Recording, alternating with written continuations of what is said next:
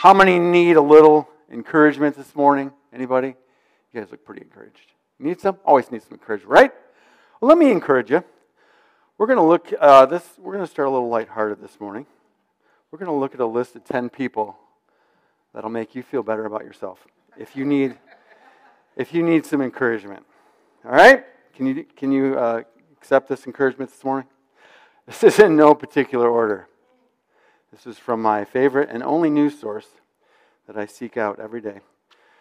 Okay, so Adam. We all know who Adam is, right? You may be feeling a little down today, maybe a little blue. But did sin and death enter the world through you? See, you're not so bad. So, Samson, his girlfriend betrayed him to be tortured by enemies twice. And the third time, he still fell for it. Come on. Jonah, this guy, tried to run away from the creator of the universe on a boat. Way stupider than you. All right. I'm not implying that sounds like I'm implying that you're stupid. You're not. Abraham, you may have messed up today, but did you lie about your wife being your sister? Twice? That's not good. Balaam, this prophet of God, beat his donkey, who was only trying to save Balaam from getting killed by an angel with a flaming sword. Ouch. Aaron, this guy should really make you feel good about yourself. Aaron, first he helps lead the miraculous Exodus. Then he leads millions of people into idolatrous demon worship. That's pretty bad. That's pretty bad. David, he failed to install a covenant eyes filter on his rooftop, leading to adultery, murder, and ultimately his kingdom's destruction. That puts your mistakes in perspective. Paul, before encountering Jesus, he literally went from town to town murdering Christians. Probably worse than anything you'll do today. And then Cain, this guy thought offering someone vegetables was a good idea. That's how messed up he was. All right, and then finally Peter, one of Jesus' favorite disciples, he's in the inner three, rebuked Jesus over his plan to die for our sins. So yeah, that was pretty stupid in hindsight. So I don't know if that encouraged you, good, but I just thought that would be a good little segue into our message today. That was from the Babylon Bee, by the way, if you want a great news source.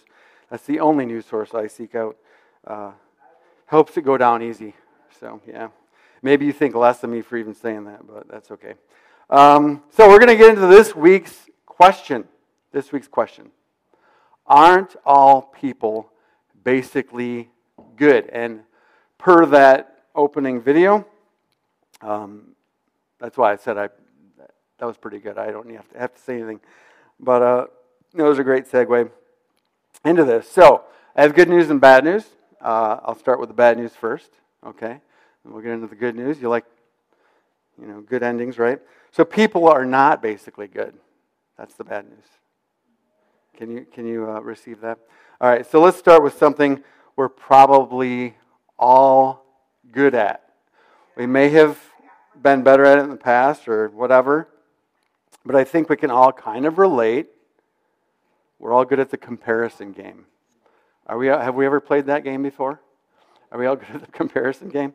So, people tend to declare their goodness, excluding themselves from the rest of the world.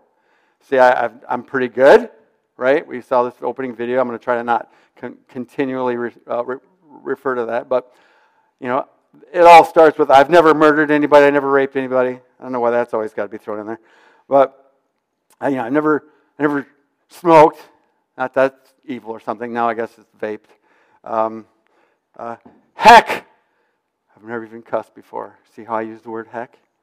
Never even cussed before. So Andrew Womack would say, who wants to be the best sinner in hell? Right? That's his one-liner kind of thing. So that's usually how it goes. And you hear these crazy stories and then you think, man, at least I'm not that bad. You're kind of... As a culture, as society, I know I'm not talking to you guys, I'm talking to everybody else, but you tend to refer to and build other people's lives, and then you kind of weigh yourself against that. I'm like, yeah, I'm way better. Like, I'm gonna get dark for just a second here, but so there's a story I heard. This is horrible, but this is kind of what we sometimes society, culture compares themselves to. But this story about a lady, these two neighbor ladies, and they're both pregnant apparently at the same time, and all this stuff, and excited and stuff. Well, this one neighbor lady, this is tragic. Back in 2005, she beat the other lady with a baseball bat, dragged her out in the woods, and tried to cut her child out of her body. This other woman was a total psycho, and but thank God there's kind of a silver lining here that a young man, 17 years old, was riding through the woods in an ATV. He saw the whole thing, and the woman ended up living, and her child was delivered. Everything was good. But that's, these stories, we hear these horrific stories, and there's, an overwhelming amount of horrible stories like that. But like that's the standard, that people judge themselves by, like, ugh.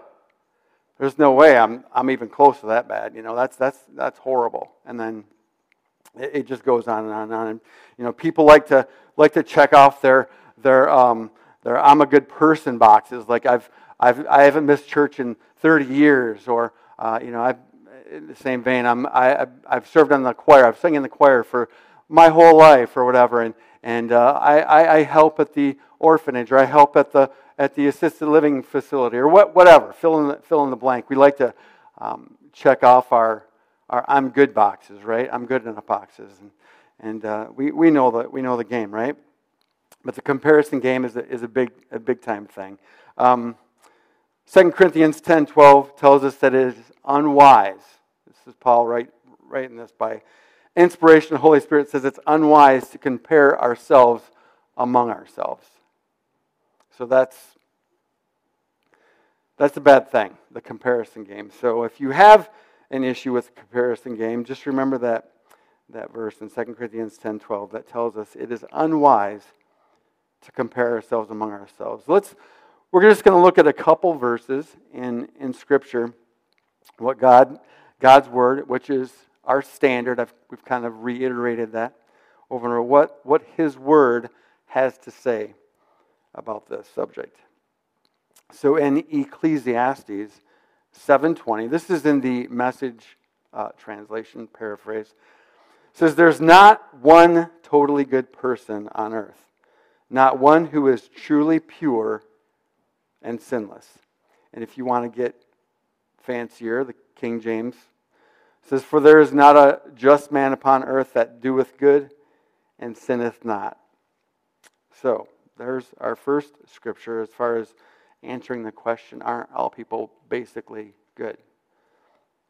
Let's go on to Isaiah 53:6. It says, "All we like sheep have gone astray. We have turned every one to his own way." And the key two words here in this verse is everyone. Not a single person is excluded from this. Everyone is turned to their own way. And I think there's one more here. We're all kind of familiar with this, if you're familiar with the Romans Road thing, but this Romans 3:23, "For all have sinned and fall short of the glory of God." We've all missed it. We're all in need of a Savior. So this, again, these big, huge words the Bible uses is all. That covers everyone. We've all missed it. We've all missed that mark of falling short of God's glory. I used to have a bumper sticker on my car back in the day. It said, "God said it, I believe it, that settles it." Well, I would correct that bumper sticker, because if God said it, that just settles it right there. It doesn't matter if I believe it or not. It doesn't matter if you believe it or not. God said it, that settles it, right? So, whether you believe it or not. So, God is, by definition, holiness, right? There's not a single drop of sin in His nature, in His character. He is holy, and we've heard it reiterated over and over. Pastor Chad taught us that word holy is set apart. God is holy. He's the standard. He is holiness itself. So, and he abhors sin, right? He hates it. He doesn't rank sin like we do. Like, it's not so bad. It's pretty bad, or it's really bad. Like, there's no ranking of sin, right? So, again, we can, go down that road, and I keep wanting to refer to that opening video. It was so funny. It's so funny. But our finite minds have a very difficult time, don't they? And when it comes to looking at sin or missing the mark and trying to give it a grade, right? So we have our finite minds have a difficult time processing that in the big picture of sin, that murder is equal to stealing a pack of gum. Now, both of them are sin, right? But obviously the consequences are much, much different. But it is sin. And I believe this illustration, just to kind of like throw it out there, is could be used as far as Pastor Chad's used this. I know that I don't know if you got it from Manuel Mack, but the pane of glass thing. You have a pane of glass. You shoot through it with a BB and makes a little hole, or you throw a whole piano through it. Like, it has to be replaced. It's broken, right? And that's that picture of that sin, like how we can't process in our mind, like, there's no way it could be the same. Sin is sin. People say sin is sin. And the fact is, it is. And it needs to be dealt with. And it was dealt with. I don't want to get ahead of myself through Jesus. But imagine a world with no moral absolutes. We've mentioned relativism, all that. Your truth is your truth and all that stuff. So imagine a world without moral absolutes. So the actions of the woman, that horrifying story I just mentioned a couple minutes ago, the actions of the woman who committed the violent act and the boy who came to her rescue would be considered equal in a world with no moral absolutes. So having no objective standard, like our standard is the Word of God. That's where we get truth. So having no objective standard of right or wrong means that there's no reason to condemn the motives and actions of the woman who did that horrific act of brutally beating her neighbor and trying to cut her child out of her.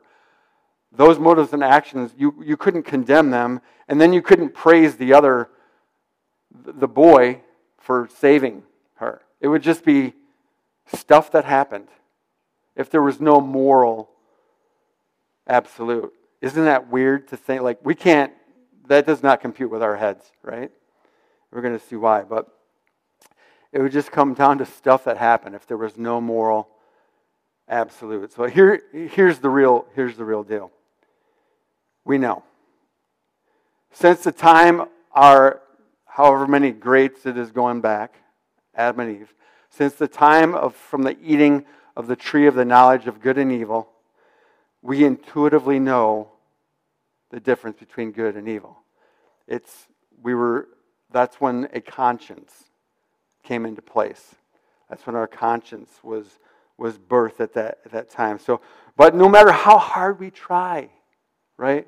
We try, but we keep messing up, right? No matter how hard we try, we mess up. We're all kind of in the same boat. In Matthew 15:19, this is Jesus talking.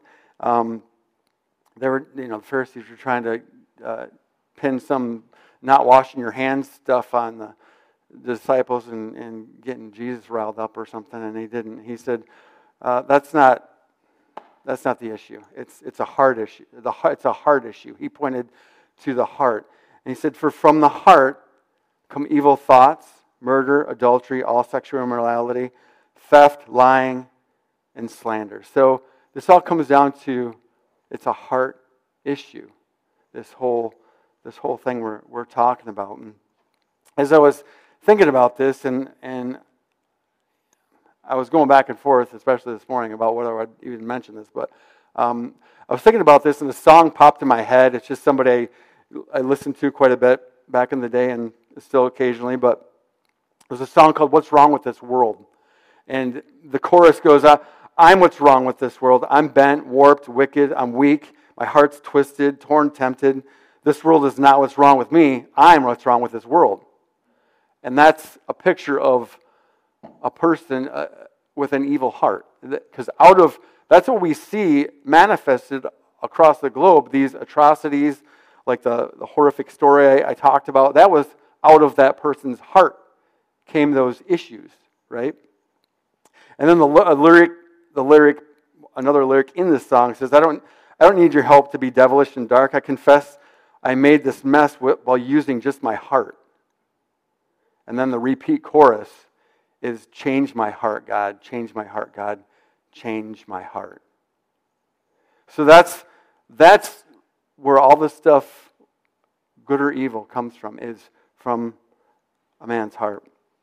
Romans 7:19 says, and again, this is something else. I was just sitting there and going through the message and studying, and that scripture ones that Paul wrote, 7:19 says, for the good that I will to do, I do not do, but the evil I will not to do, that I practice. And he's speaking about that battle in our soul, between the flesh and the spirit, for our soul. There's a battle for our soul. Anybody read The Battlefield of the Mind by Joyce Meyer? So that's a great book. It's a great Christian 101 book to read. But because our spirit man and our flesh are fighting for that territory of our soul, our mind, will, and emotions, and that's where it all comes down. But going further down in Romans 8:6 says, to be carnally minded, our mind is where our soul is. For to be carnally minded is death. So the more you give into your fleshly nature, which the Bible says nothing good dwells in our flesh. Our flesh wants to eat what it wants to eat. It wants to sleep with who it wants to eat. It just is self-centered and just like it. It's all about me, right? The flesh. But then it goes on to say to be spiritually minded is life and peace. And what's spiritually minded? It's thinking the way God thinks. How does God think? Well, His Word is the way God thinks. So the more we sow that Word into our heart, the more we give ourselves to hearing, to allowing ourselves to be washed by the water of the Word, that Word's going to take root in our heart. I love that noise, by the way. That the Word of God takes root in our heart. And remember, I kind of made mention, we'll read the scripture, but out of our heart, this is where all these issues are coming from in our lives and in people's lives. It's coming out of their heart. So it's so vital that we're aware of what's going into our heart. I mentioned it before, through our ear gate, through our eye gate, what we think on. Those, even thoughts, the enemy will bring thoughts to our mind, and then it turns into an imagination. And then it starts turning into a manifestation after a while in our life. But we need to be aware. So let's get into some better news, some good news here, right? Let's get into the good news. We're going to start in the book of Ezekiel. I guess this is all good news. You got to be aware of any of the schemes of the enemy. So Ezekiel 36:26 says, a new heart will I give you, and a new spirit will I put within you. And I will take away the stony heart out of your flesh and give you a heart of flesh. And Ezekiel's prophecy here of a spiritual rebirth to come is saying there will be new want-tos with this new heart of flesh. The following scripture talks about this new heart that you'll be given. You'll desire to do what the Lord desires for you to do. That's my paraphrase. But this new heart that Ezekiel is prophesying about, this was speaking of the future. This was speaking when Jesus came and the Messiah and paid the price that needed to be paid for sin and made a way of resurrection of our spirit. But that new heart he's talking about is going to come with new want tos, and that's the simplest way I know how to say it.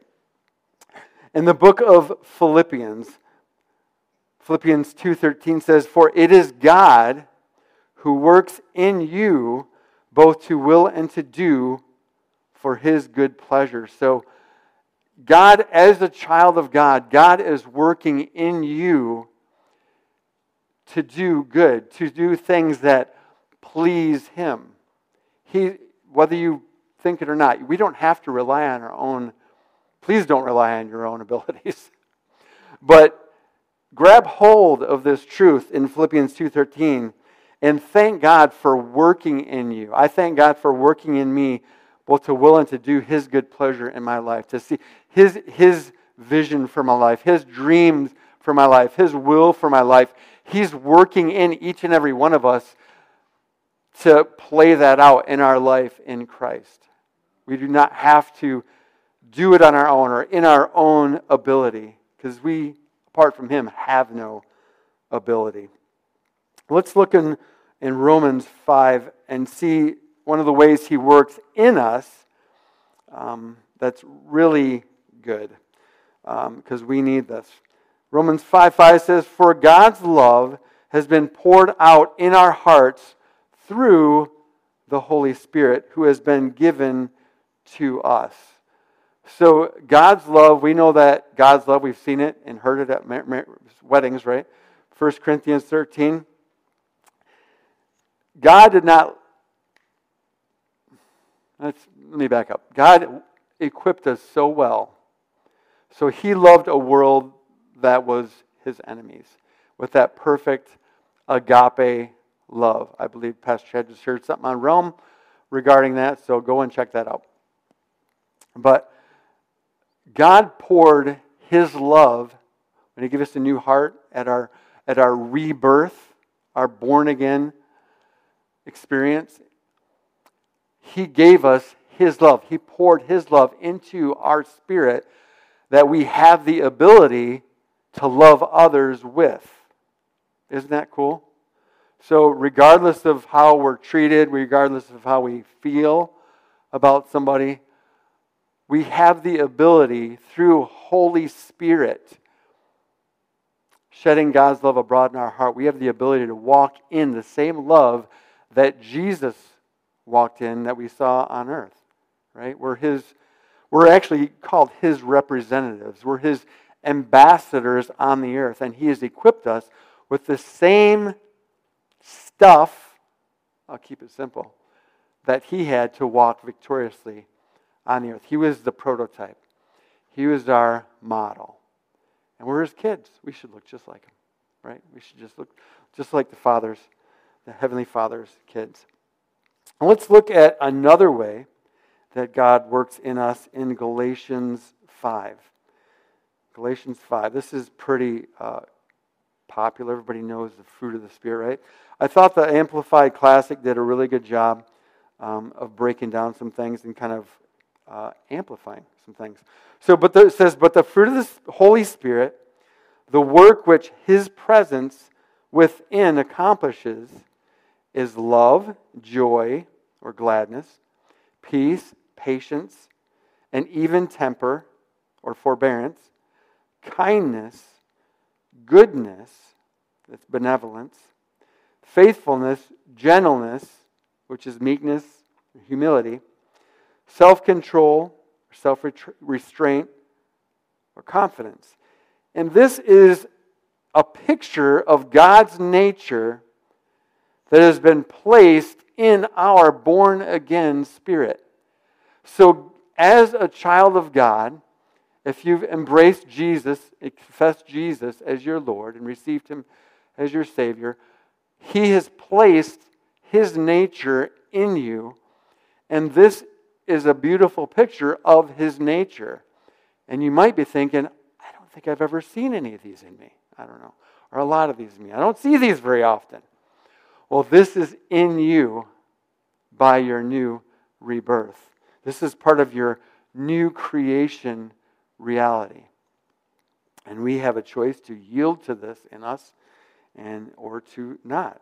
So that would be giving into your flesh and what it wants to do, right? So 2 Corinthians 5:21 says, for our sake He made Him, so the Father, He made Him, Jesus, to be sin who knew no sin. So Jesus never sinned. He was sinless, right? But he was made sin, and that was all by faith. Jesus had be made sin by faith, because He never sinned.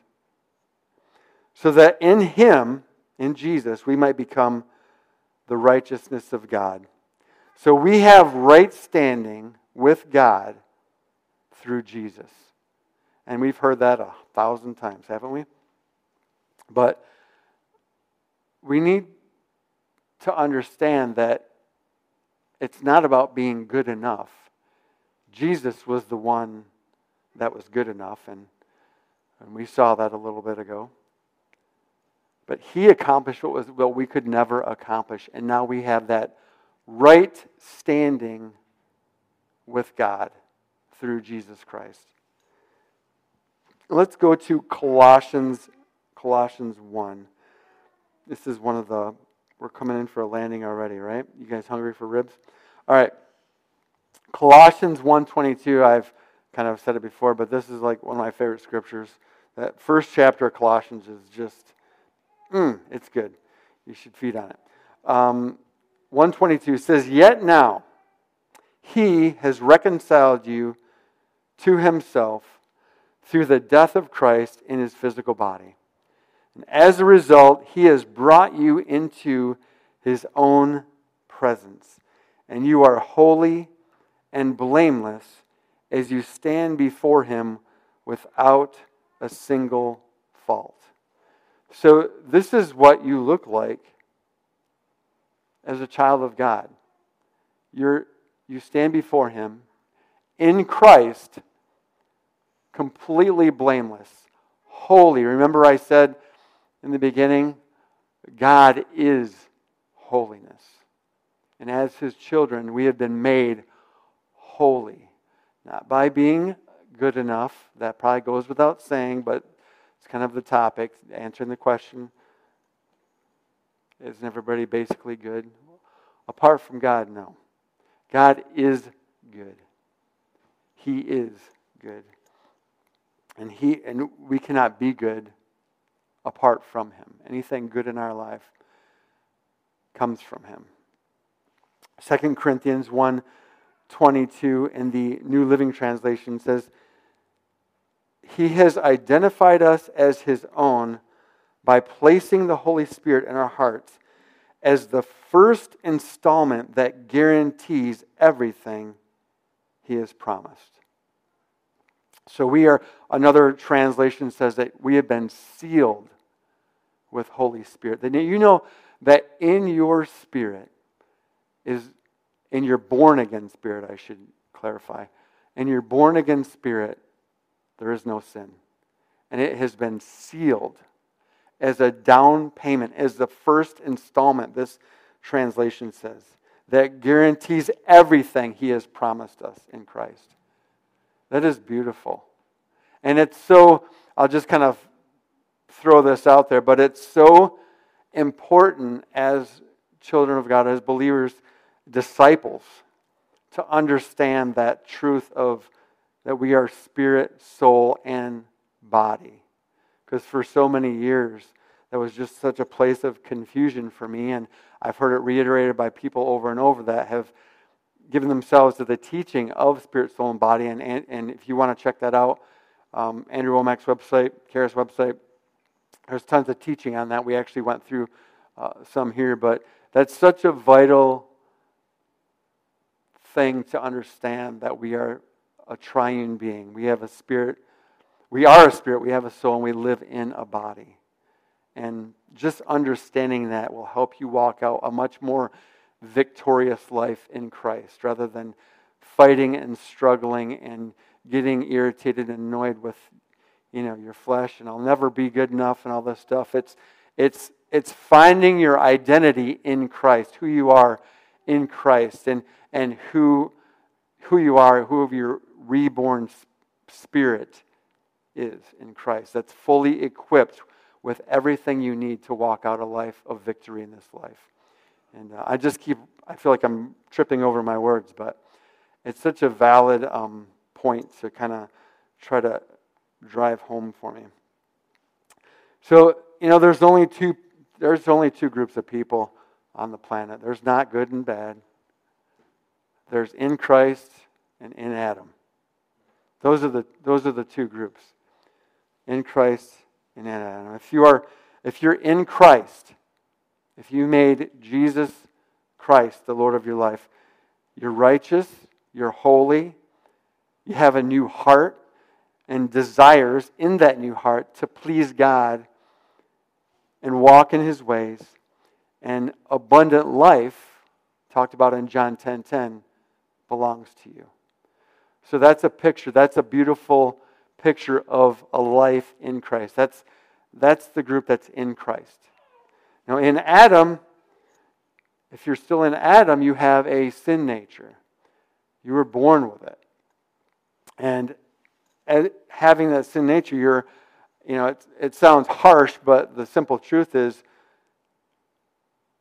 those in Adam are spiritually dead. And out of that state, your heart is producing that death. But there's good news. And it's really simple. We all, looking at our group here, I know that we all are born again, children of God, but it's a real simple thing to go from in Adam to in Christ. Jesus accomplished everything that was needed. And again, I told you it all comes down to a heart issue. It's not of, am I good enough? It's not of, hey, I'm pretty good compared to that person thing. No, it's a heart issue. And what's your heart look like? And Proverbs 4:23 says that all of the issues of life spring out of our heart. So if your heart is not renewed, if you don't have that new heart of flesh we talked about in Ezekiel, you need that. You need a heart that's pliable and that's moldable and that is sensitive to God's molding and shaping in your life. And that really is what it comes down to. And maybe you are tired of the struggle, and trying to be good enough, trying to measure up, and all the stuff.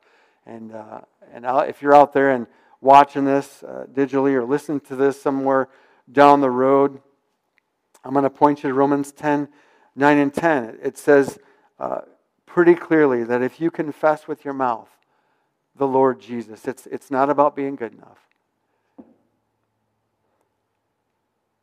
It says, if you confess with your mouth the Lord Jesus and you believe in your heart that God raised Him from the dead, that you will be saved. For with the heart one believes unto righteousness, and with the mouth confession is made unto salvation.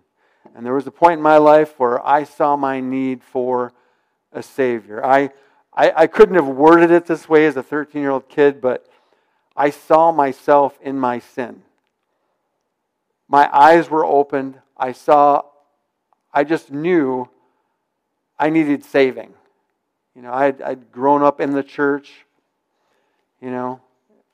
probably, there's all kinds of little cliches you could use there, but riding on coattails and whatever. But there was a moment in my life that, boom, Holy Spirit, showed me, revealed to me my need for Jesus.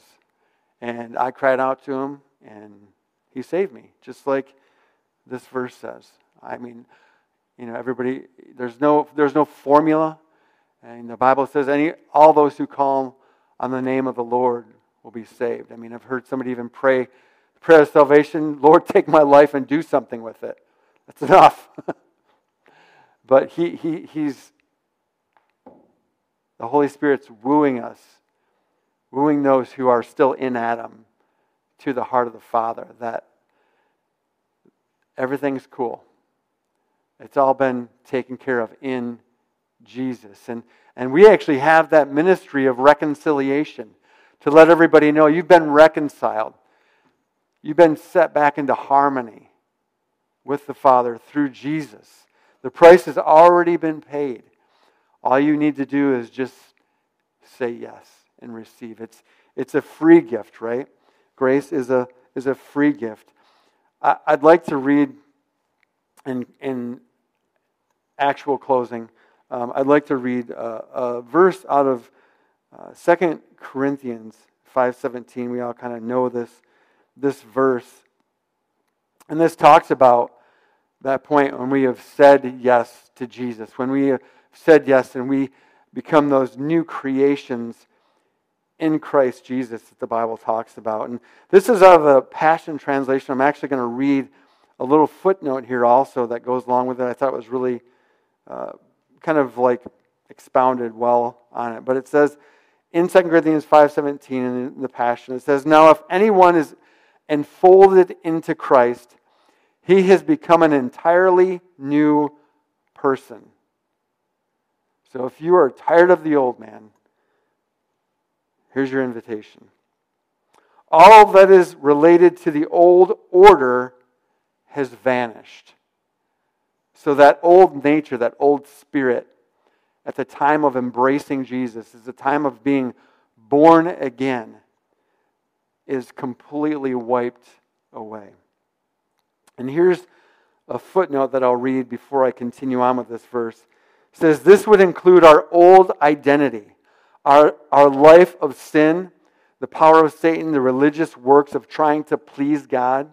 Has anybody been down that road of religion and trying to earn your upkeep, you know? Our old relationship with the world, our old mindsets. We are not reformed or simply refurbished. We are made completely new by our union with Christ and the indwelling of the Holy Spirit. And this verse goes on to say, "Behold, everything is fresh and new.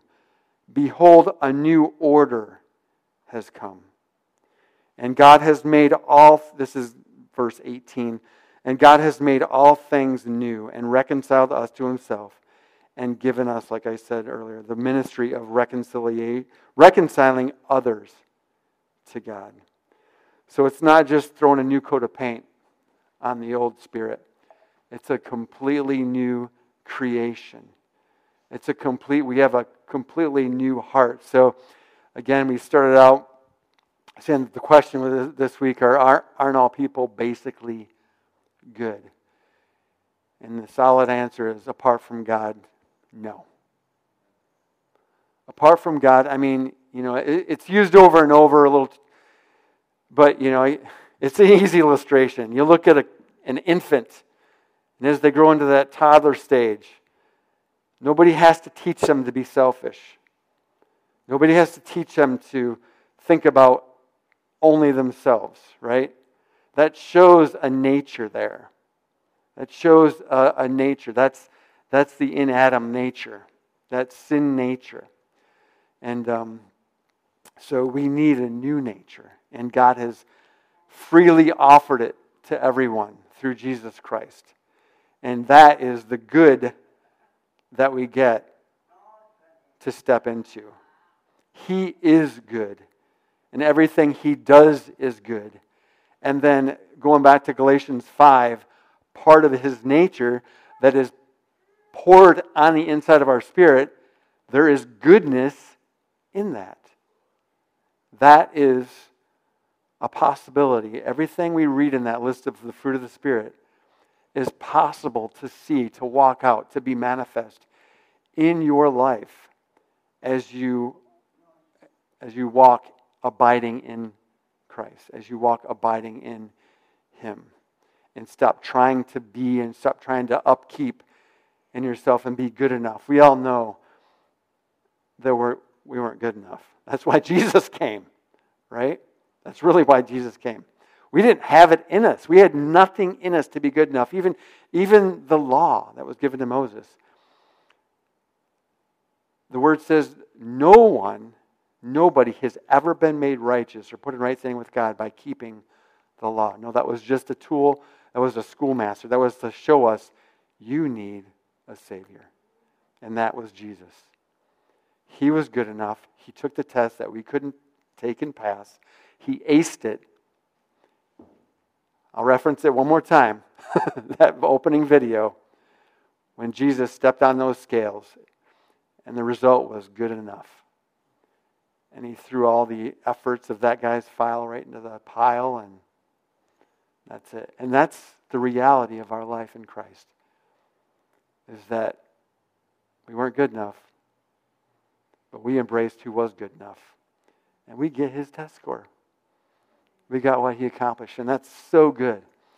So stop trying to be good and just embrace the one who is good. And live in him, abide in him, and find your identity in him.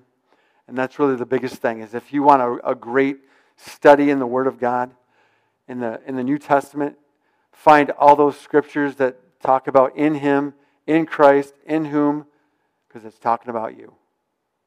As a child of the living God, a new creation in Christ. Those are your new creation realities. So that about does it for this week. But I'm gonna close in prayer, and we're gonna have one more song. So I think did we answer the question? Is everybody basically good? I don't know.